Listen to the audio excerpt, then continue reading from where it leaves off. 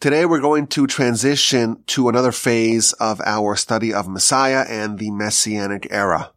We're going to discuss some more elements of Messiah and its arrival and how potentially that may unfold. Some of the ideas will complement what we have already discussed, but hopefully it will present a richer and more complete picture of Messiah to the best of our abilities. Last time we spoke about the variability of Messiah. Messiah, we think of it as just this one thing, but the sources are clear that in a great many ways, the type of Messiah that we end up with is going to be what we earn, what we are deserving to get. And therefore, in many areas, the type of Messiah that we're going to get, it depends on us. So for example, the canonical example of that is what the Talmud says. The verse says, Be'ita achi shana, in its time I will expedite it. In its time means in its time. There's a time, and that's when Messiah will come. I will expedite it. That tells us that it will come before the time. So the Talmud tells us, if we are meritorious, we'll get it early. If we are not meritorious, we'll get it late. And we delineated the many different areas that the type of Messiah that we earn, the many different areas in which that variability is manifested. So we spoke about the temple, for example. Temple is going to get built. That is a necessary element of Messiah and the Messianic era and the Messianic transformation. As we know, the times of Messiah, that's not Olam Haba. That's not the world after the resurrection. That is the world in which we can fulfill all of Torah. And of course, many laws of the Torah are contingent upon the temple. In fact, the majority of mitzvos we cannot fulfill today. So having a temple is a necessary element of the Messianic era, but how it will get built, that is variable. Will it be built by human labor, or will it descend from heaven via a divine miracle? Well, it's up to us. What's Messiah like? It's going to be a surprise, the Talmud tells us. But surprises come in all different ways. It can come as a surprise akin to the surprise of finding a hidden treasure. It can also come as a surprise of a less pleasant variety, like being stung by a surprising scorpion. We talked about many other ways in which Messiah is variable. Since our last recording, I found sources for other areas of variability. The Talmud tells us that before Messiah comes, Elijah comes, Elijah the prophet. According to our sources, it's actually the same person as Pinchas. That's a separate discussion. Elijah will come and will forecast, will present a tiding that Messiah is on its way. Well, the sources tell us that too is variable. If we are meritorious, then Elijah will come and forecast the imminent arrival of Messiah. If we are not meritorious, then we will not have the tiding of Elijah. Moreover, I found another source that tells us that there is a possibility that Messiah will come and the Jews won't even know it. And we'll have to be informed by the nations of the world. If we're not meritorious, it'll come through some sort of way, through some sort of approach in which we won't even be aware of it. And we'll have to be informed by the Gentiles. Alternatively, we can inform the Gentiles. That is what the sources indicate. And of course, this should reinforce the disclaimer that we have mentioned many times, and that is that we know and we fully confess that what will actually happen when Messiah comes, it's beyond our capacity of knowing ahead of time. Yes, the prophets were able to see, each one according to their degree of revelation. But whatever we are told, whatever is conveyed to us, it's deliberately garbled. The messages and the teachings and the prophecies about Messiah are designed to not be clear and to be very easily misinterpreted. So we acknowledge, and we have this disclaimer, and I'm trying to say it again and again so that way everyone knows this. We don't have clarity in this subject. What we have are hints, are allusions, are indications, are ambiguous statements. And it's impossible for us to say with any certainty what Messiah will be, how it will come, what the era of Messiah will look like. We cannot say with any certainty.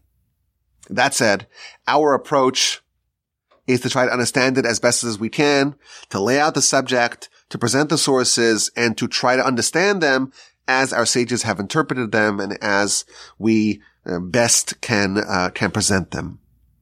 And today we're going to introduce some more elements on the arrival of Messiah, and again with the caveat that we don't know exactly what will happen until it happens. Hopefully that will be soon, speedily in our days.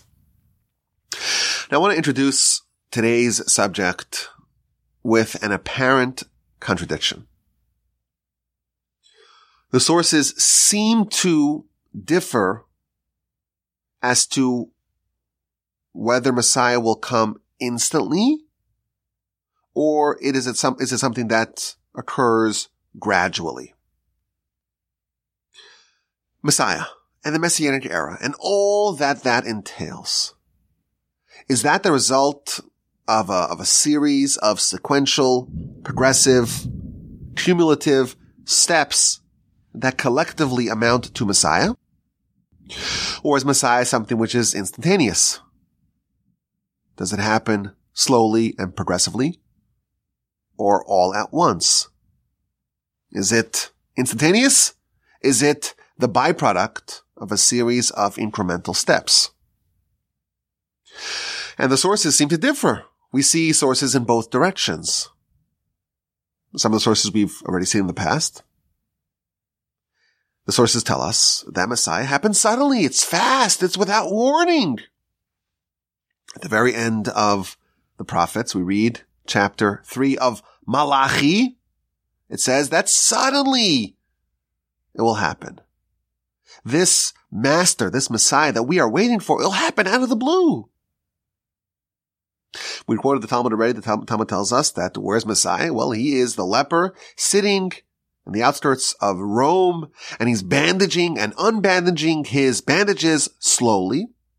And the reason why is because he could be summoned to Jerusalem any moment.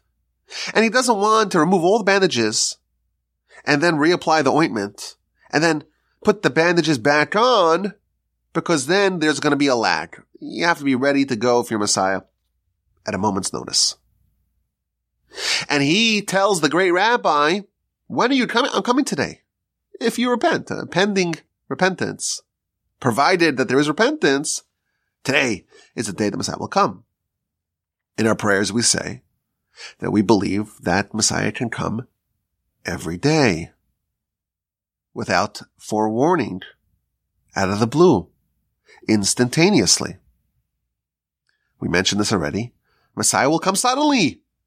Well, is that good or bad? Depends. If we are meritorious, it's like finding a treasure. If we are not meritorious, it's like getting stung, bitten by a scorpion.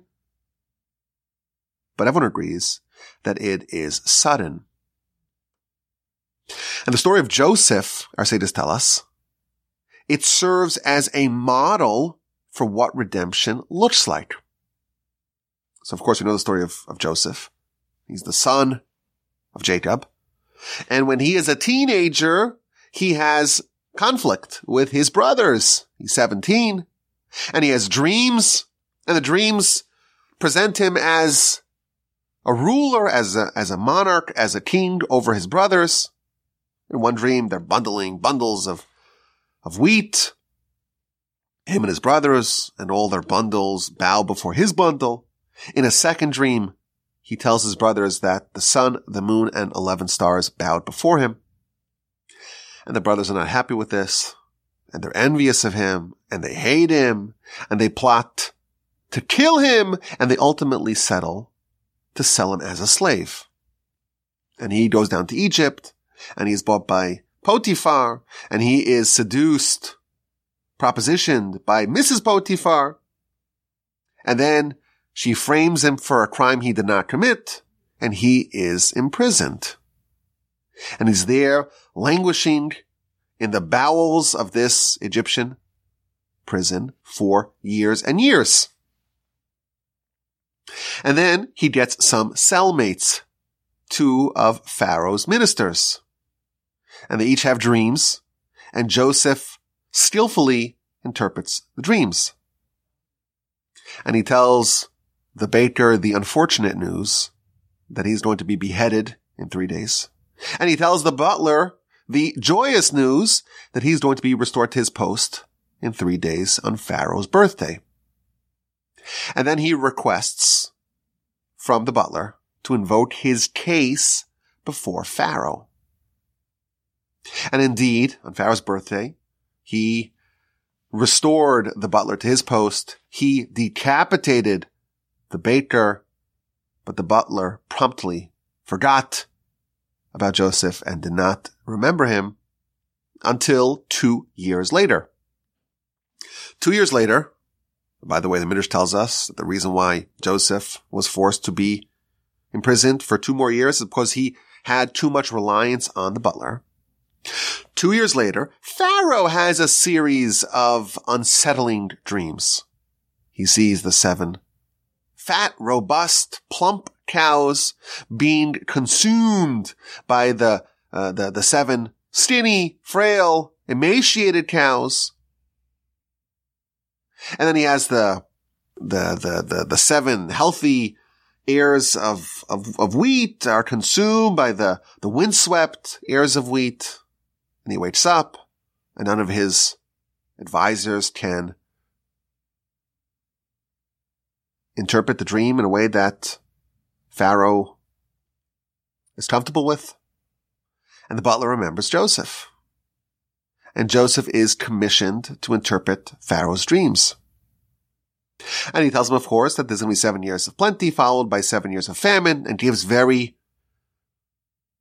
skillful advice as to what to do. And instantly, he is appointed viceroy of Egypt. He is bedecked in the garb of royalty, and he is paraded throughout the land. That's the story that we read in the book of Genesis. But in chapter 41, verse 14, we read the following. Pharaoh summoned Joseph, and he called him, and they rushed him out of the pit, and they shaved him, and they swapped his garments, and they brought him before Pharaoh. And the commentaries tell us this story of Joseph going from the absolute pits, quite literally, to becoming the king in one day, this is symbolic, this is emblematic of redemption in general. All redemption follows this pattern. It's instantaneously. The Egyptian Exodus, they were banished from the land. There wasn't even enough time for the dough to rise. And in the future, when Messiah comes, it's going to happen suddenly, very quickly. Joseph, he was supposed to be in exile. There was a decree that he remains in prison for 2 more years for his over-reliance on the butler. But once the time came, he was not allowed to remain for even a second beyond what was decreed in heaven. There is an old axiom. Yeshuas Hashem, Teharaf Ayin. The salvation of God is like the blink of an eye. The blink of an eye happens so fast, it doesn't even interrupt your field of vision. Like that. The snap of the finger, blink of the eye, and everything changes. So again, these are sources that really show reputable sources from all different parts of our literature that showed that redemption and Messiah happens very fast. Joseph wakes up in the morning and he is in prison and he's been there for more than a decade. And that night, he's viceroy of Egypt. There's this instant ascent to glory, and this is emblematic of all redemptions, Messiah included. Now, by contrast, we see that there are other sources that talk about Messiah as a gradual process, like a staggered revelation, successive steps, gradually revealing the Messianic era. The Talmud tells us, this is something that we'll have to further study as well, this world is a 6,000-year enterprise.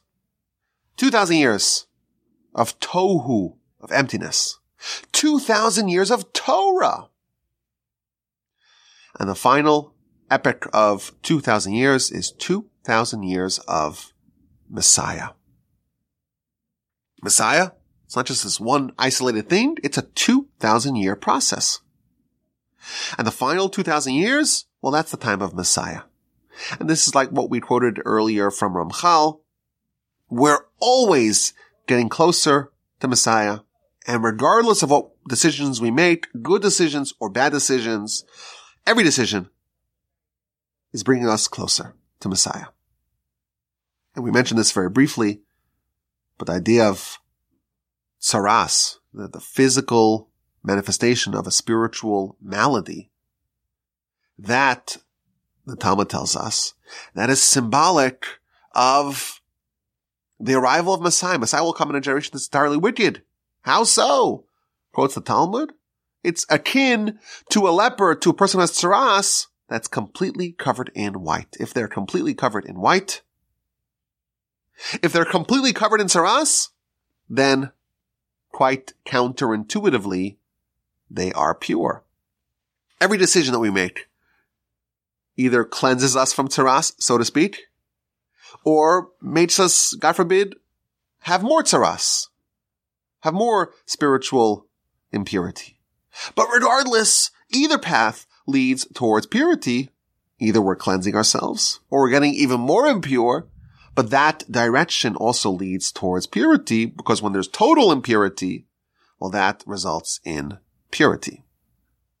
So again, this is the idea of everything is always leading. Everything we're doing is leading towards Messiah. Now, I will note, this is a little bit in the weeds. If you look at Rashi's commentary to the Talmud, when the Talmud says that there's 2,000 years of Messiah, Rashi does not interpret it the way we just did, that it's a 2,000-year process. Rather, that this 2,000 years are ripe for Messiah. And it could come anytime during that 2,000 years. So Rashi seems to avoid this interpretation by saying that, well, these 2,000 years, it's not just a 2,000-year process of the revelation of Messiah. Rather, it is a time in which Messiah can potentially come.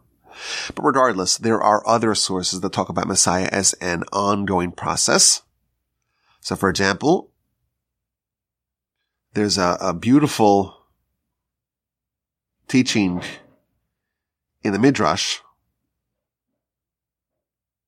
It's talking about the aforementioned episode of the sale of Joseph and the apparent breakdown of this family.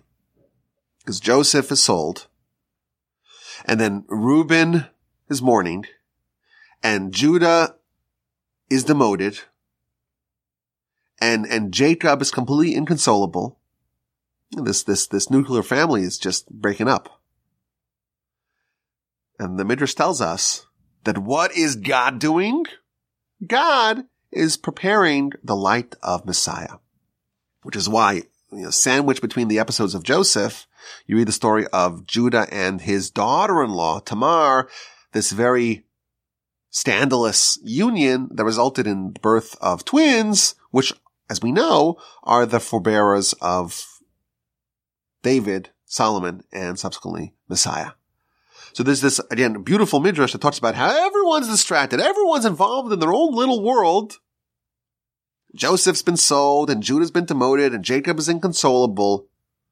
And when no one's looking, everyone's focusing on other things. God is building Messiah. And this idea, again, seems to fit in really nicely with this idea that Messiah is the process of Messiah and the origin story of Messiah. It's all happening inexorably behind the scenes for a very long time.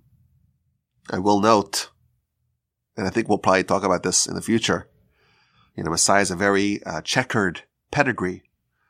The whole story of Lot in the aftermath of the overturning of the cities of Sodom and Gomorrah, Lot spends some scandalous nights with his daughters, also resulting in the birth of 2 sons, including Moab, which we discover later on, that too has to do with the pedigree of Messiah, because Ruth, the great-grandmother of David, is a descendant of the family of Moab.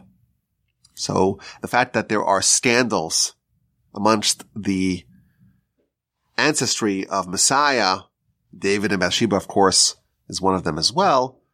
That is not a coincidence. We will learn, please God.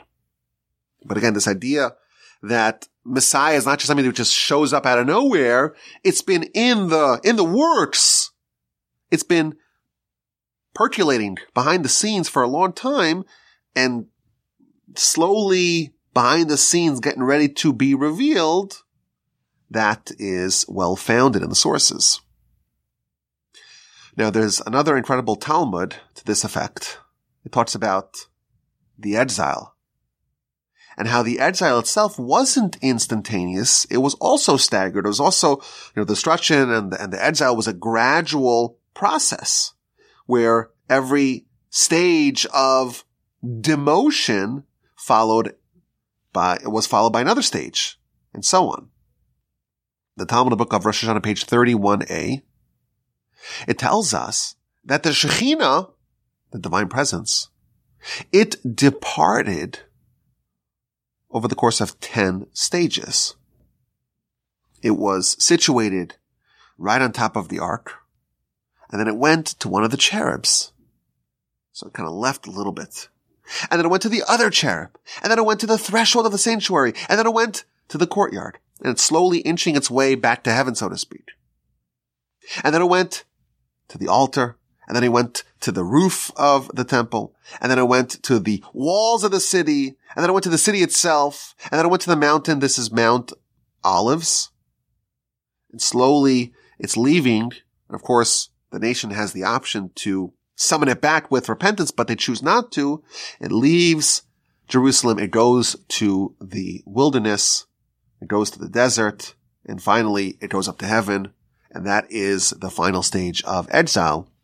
As God, so to speak, withdraws himself from Jerusalem, well, then we're vulnerable and we can be destroyed, and the temple of wood and stones can be burnt to the ground. Says the Talmud, this corresponds to what happened to the Sanhedrin.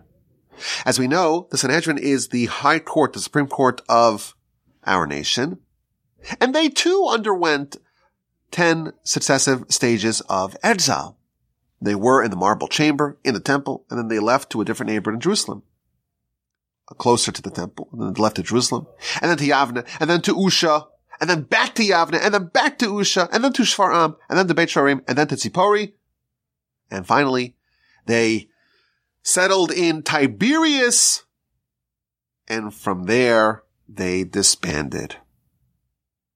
And very interestingly, the Talmud tells us that when the Sanhedrin is reconstituted, and when the redemption is going to happen, it's going to start at the point of departure. It's going to start where it left off, in Tiberias, which seems to imply, the Talmud here, that there's this whole process, 10 stages, sequence of events that slowly and gradually resulted in the exile, and it's going to be undone in reverse order. It's going to start from Tiberias, and then go back, eventually making its way back to the marble chamber in Jerusalem, in the temple. Now, that's implied from the Talmud. It's explicit elsewhere in the Talmud. This is in the Jerusalem Talmud. At the very beginning, 1:1 of Brachos, it tells us that Messiah is akin to sunrise. It tells a story. Two of the sages were walking at night in this valley, the Arbel Valley, and they saw the first rays of sunrise. And one of them commented to the other, "This is exactly like the redemption of Israel. It starts off and there's just one small ray of light. And progressively, the brightness increases and gets stronger and stronger and so on." So this is explicitly in the Talmud that the redemption is not just overnight, doesn't go from pitch black to bright light. It's like sunrise. It takes a long time, slowly and progressively inching its way towards noon, towards the full brilliance of the sun. Now, this pattern follows other exiles and redemptions. In Egypt, they were there for 400 years. When does that start? It starts with the birth of Isaac. The birth of Isaac in a foreign land, that's already a small little dot of servitude. And then it progresses from there onward. And the actual intense servitude in Egypt was only the final 86 years of the tenure of the Jews in Egypt. Progressively, it got worse. And that's why there's such uncertainty as to when exactly the servitude started and when it ended. We know that the servitude also ended a year before the actual Exodus. We have these 10 plagues that are slowly disentangling the Jews from their Egyptian masters. And that's part of this progressive sequence of events that lead to the actual Exodus. So again, this is just demonstrating the idea that the Messiah and redemption in general, it's a slow, gradual process comprised of incremental steps. In our prayers, we attest to this when we talk about the sprouting of redemption. Nothing sprouts instantly.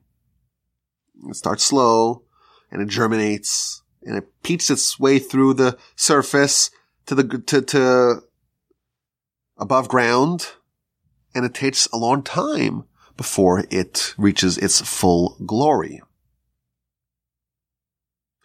Jacob and Esav, the two brothers. The final battle, we'll talk more about this, please God, is Jacob against Esav. The verses tell us Messiah will come and square off against Esav on Mount Seir. And when they reunited after Jacob had spent 20 years with Laban, initially Esav wanted to kill Jacob, and then he says, "Okay, let's live together." And Jacob says, "I'll get to you eventually. Let me go slowly. Eventually I will come back and revisit you in Mount Seir." Now, he never visits Mount Seir, but Rashi there tells us, this is an idea that hopefully will develop further, the final conquest of Messiah, the final battle, is Jacob versus Esav. Jacob will maintain his word. He will get to Esav eventually. It'll happen slowly. It'll happen at his own pace, but eventually we'll get there. And this is like a multi-thousand-year journey where Jacob is slowly inching his way, very gradually, at his pace, towards this final showdown against Esav. So this is a fascinating contradiction. The sources stress the instantaneous nature of the Messianic revelation. You're not paying attention, it's sudden, it's out of the blue.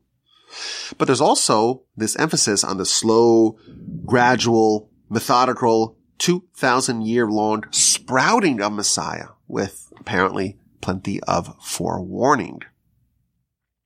I think this is a highly relevant subject for us to ponder a bit further if we're going to understand Messiah as best as we can, and also to have maybe a sense of what we have to look forward to. So to answer this question, I think, our instinct tells us, well, Messiah is very variable.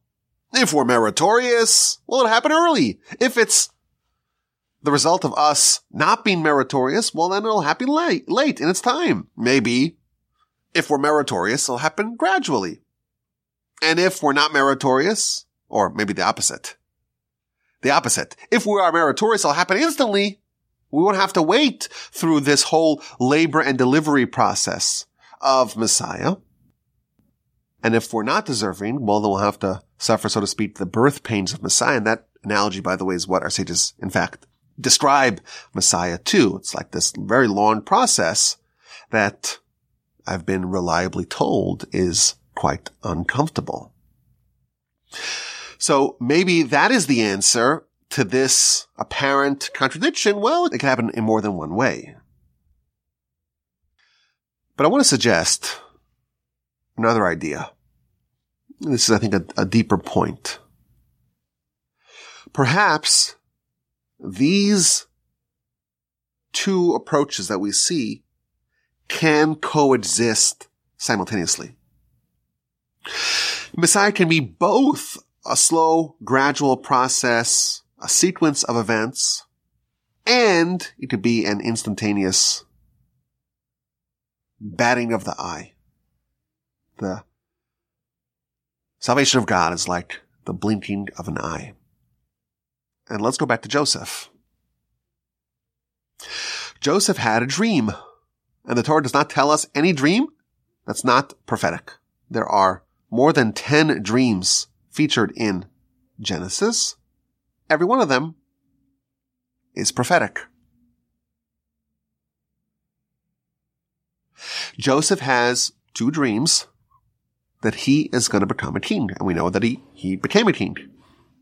And how old was he when that happened? The verse tells us explicitly he was 17 years old. How old was Joseph when he was coronated? The Torah tells us that as well. He was 30.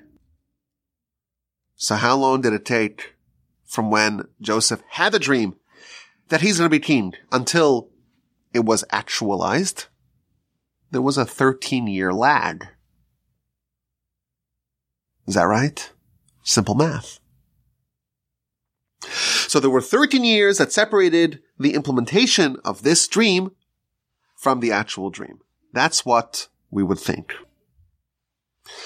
But Joseph himself tells us otherwise. Pharaoh also had 2 prophetic dreams. 7 cows, 7 stalks. And Joseph interprets the dreams.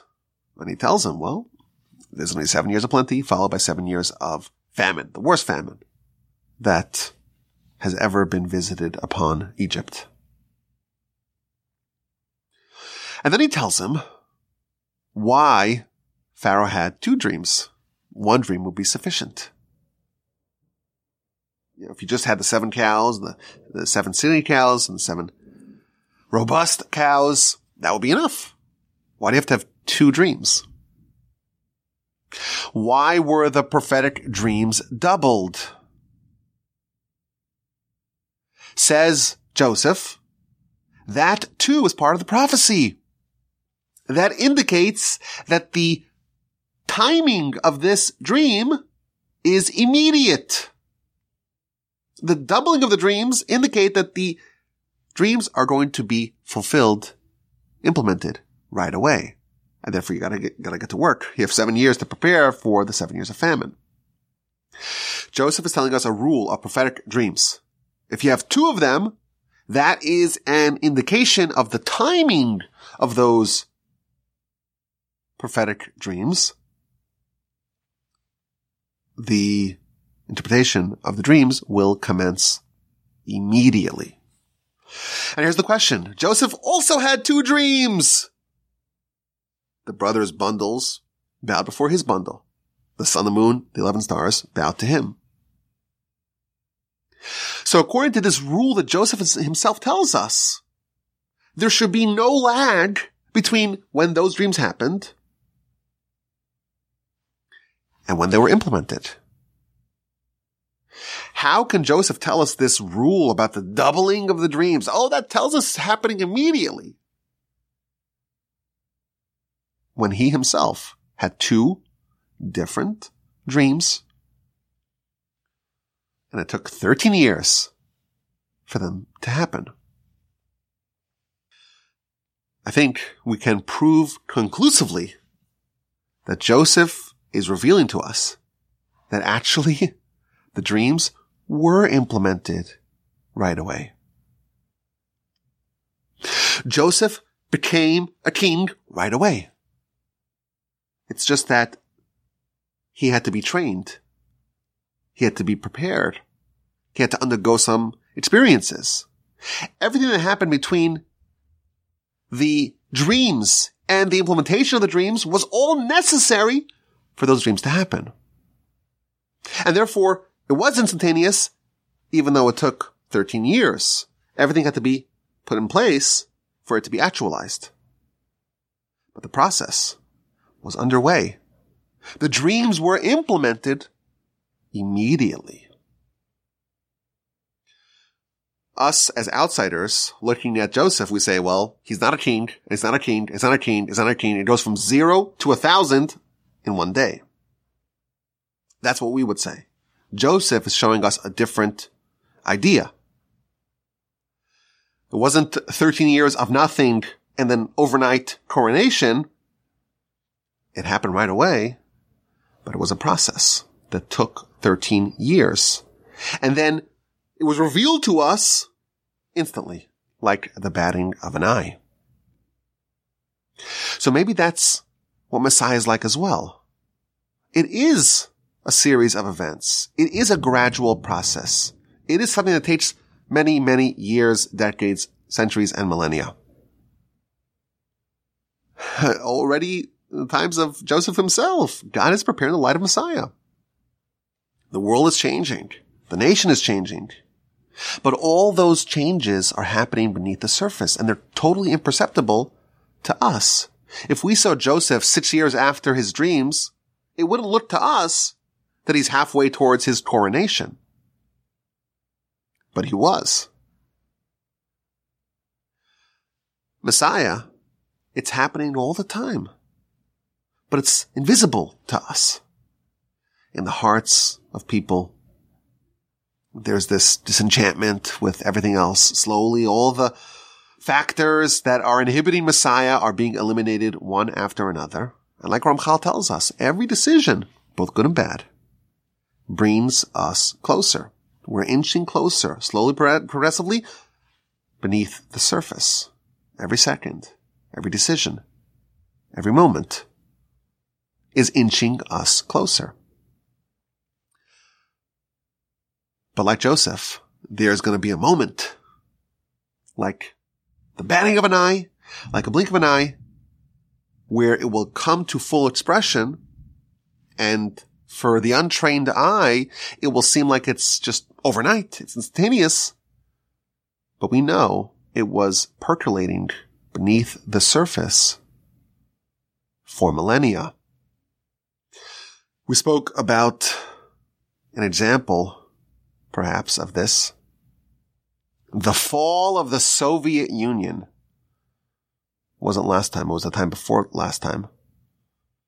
We spoke of that. My grandfather, of blessed memory, used to present that as an analogy of the elimination of evil.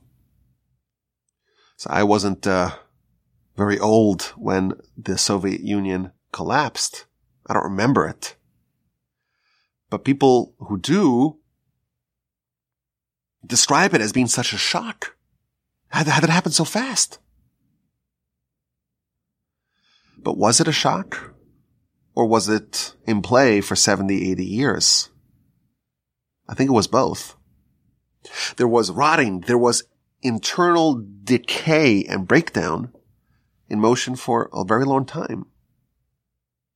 And it only came out to the surface in full expression overnight. People who in the 60s and the 70s, even the 80s, they thought that, there's a bipolar world, there's, two superpowers and, how are things going to shake out and containment, etc., etc. It turns out it was just a paper tiger. No one knew it. It happened beneath the surface. And there's an argument to be made that on one dimension it was instantaneous, but really it was both. And this is a fascinating idea. Messiah, perhaps, is both a slow and gradual and incremental process and overnight, out of the blue, completely unanticipated, instantaneous transformation. Now, what does this look like? What are these gradual steps? What are these milestones, if you will, that comprise the messianic process and unfolding? Is there any way that we can talk about the general contours of these transformations, these series of transformations of Messiah? So I want to share another idea about the sequencing of Messiah. Of course, we know that there are various elements of what Messiah is and what the Messianic era is all about. But the sources indicate that these things, these elements, are interlinked. Not only that, each successive stage is the result of the preceding one, and it precipitates the ensuing one. Now, again, I want to stress for the third time, this is another area where we have to remember that how things actually will happen, it's something that we don't know. But the source that I'm going to share with you is 100% reliable because it comes from the Talmud. Now, I found it very interesting that there's almost no commentaries on this particular Talmud. And the consequences of the Talmud are very earth-shaking to me. It's what it seems like. But mysteriously, the commentaries just don't emphasize that, and I don't know why, or maybe I do know why. But if you read this Talmud in the book of Megillah on page 17b, it outlines a step-by-step process of Messiah and how it all can unfold. I think it's interesting for us if we want to understand more about Messiah, of course, with all the caveats and disclaimers in place.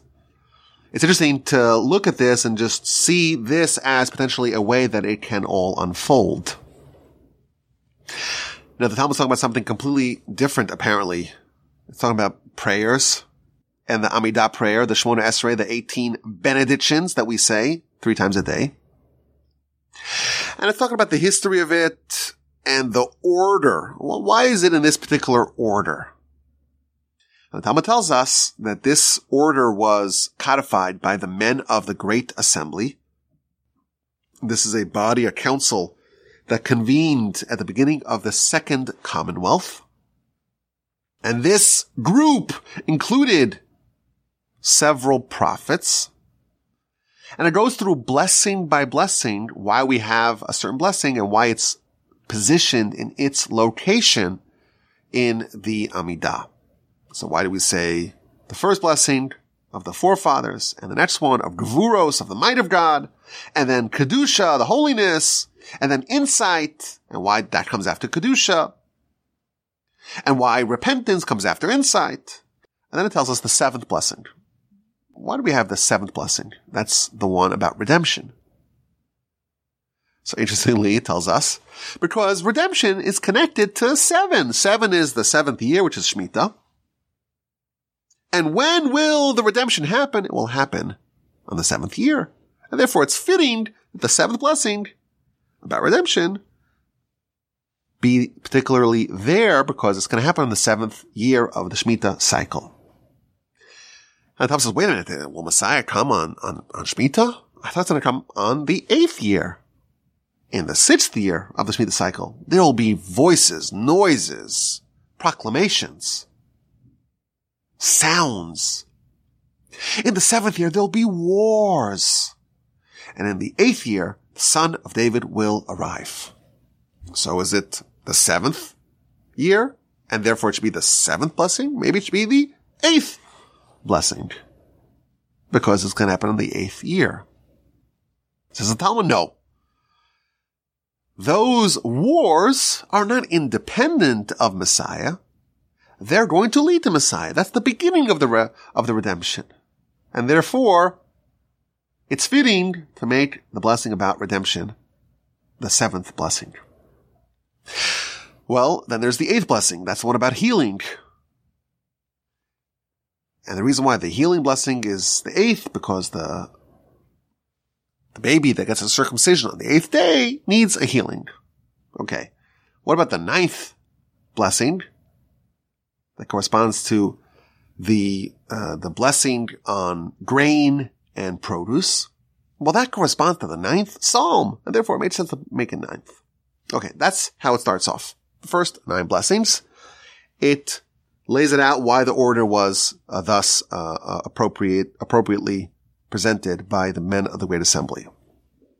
Now, the next blessings, they all deal with various elements of Messiah. And the Talmud tells us that the reason why we have these blessings in this particular order is because this order will match the order of Messiah. The 10th blessing for the ingathering of the exiles, why does that come after the 9th blessing of bountiful produce? What's the connection between bountiful crops in the land of Israel to the ingathering of exiles to the land of Israel?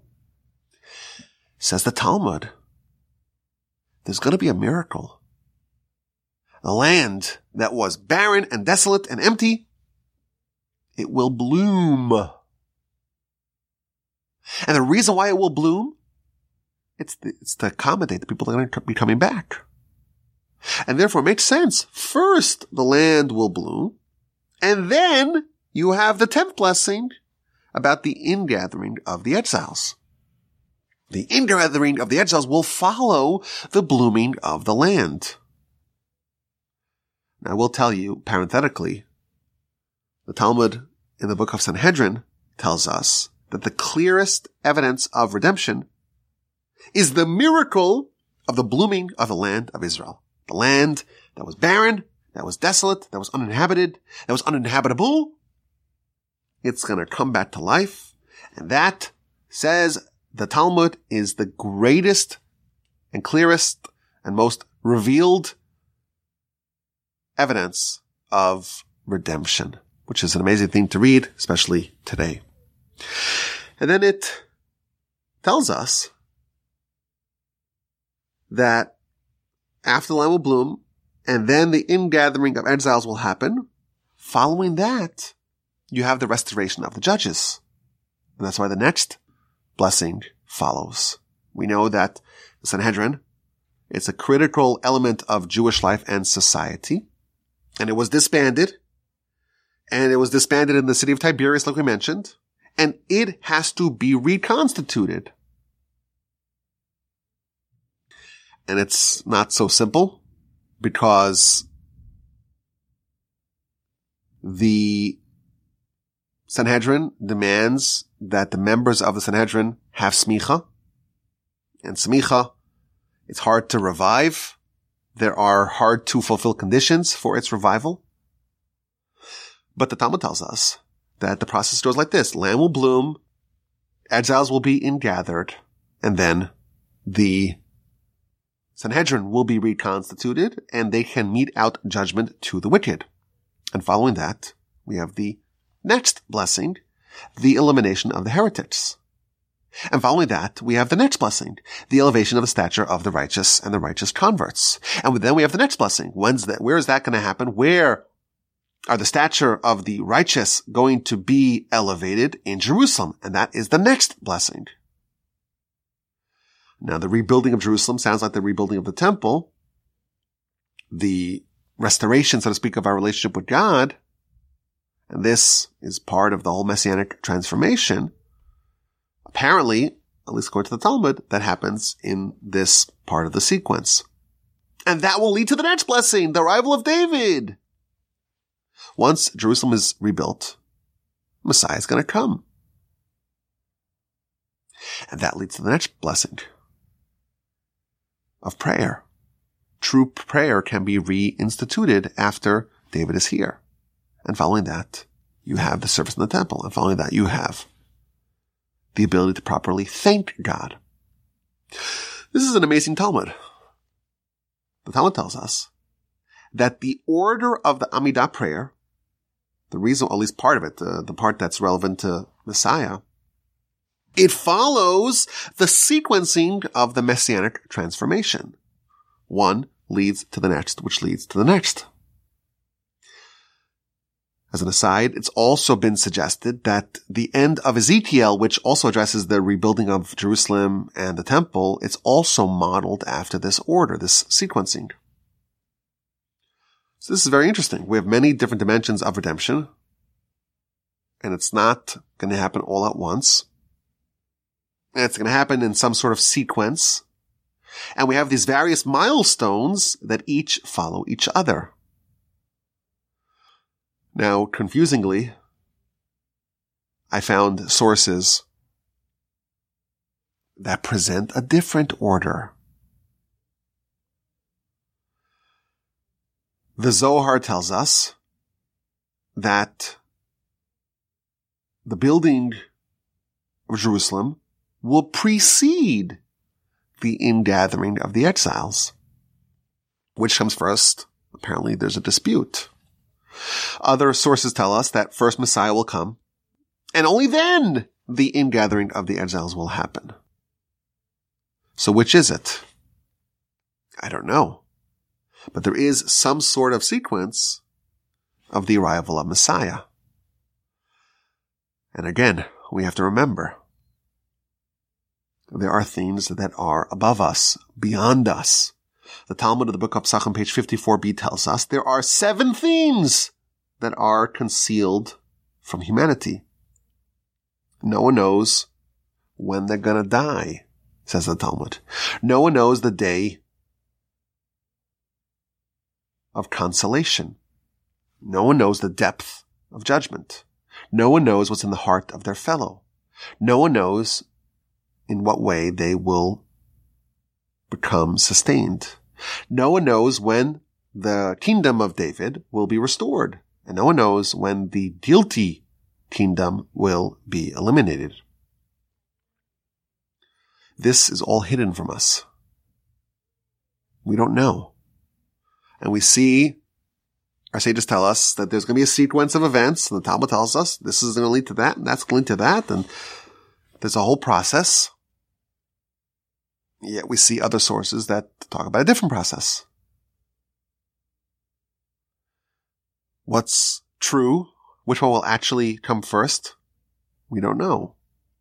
But hopefully we are a little bit less ignorant about these subjects than we were before. And I think that the reconciliation of the contradiction between the speed of the arrival of Messiah, whether it happens instantly or it happens through some slow and gradual process, I think that's a very valuable takeaway, because this gives us more of an insight into how Messiah will appear and the sequencing of Messiah and potentially a way in which it can all unfold. Now, there are other elements that have to fit into this timeline that we have not even addressed at all. For example, Messiah ben David versus Messiah ben Joseph. 2 types of Messiah. What's that all about? The sources talk about the resurrection of the dead.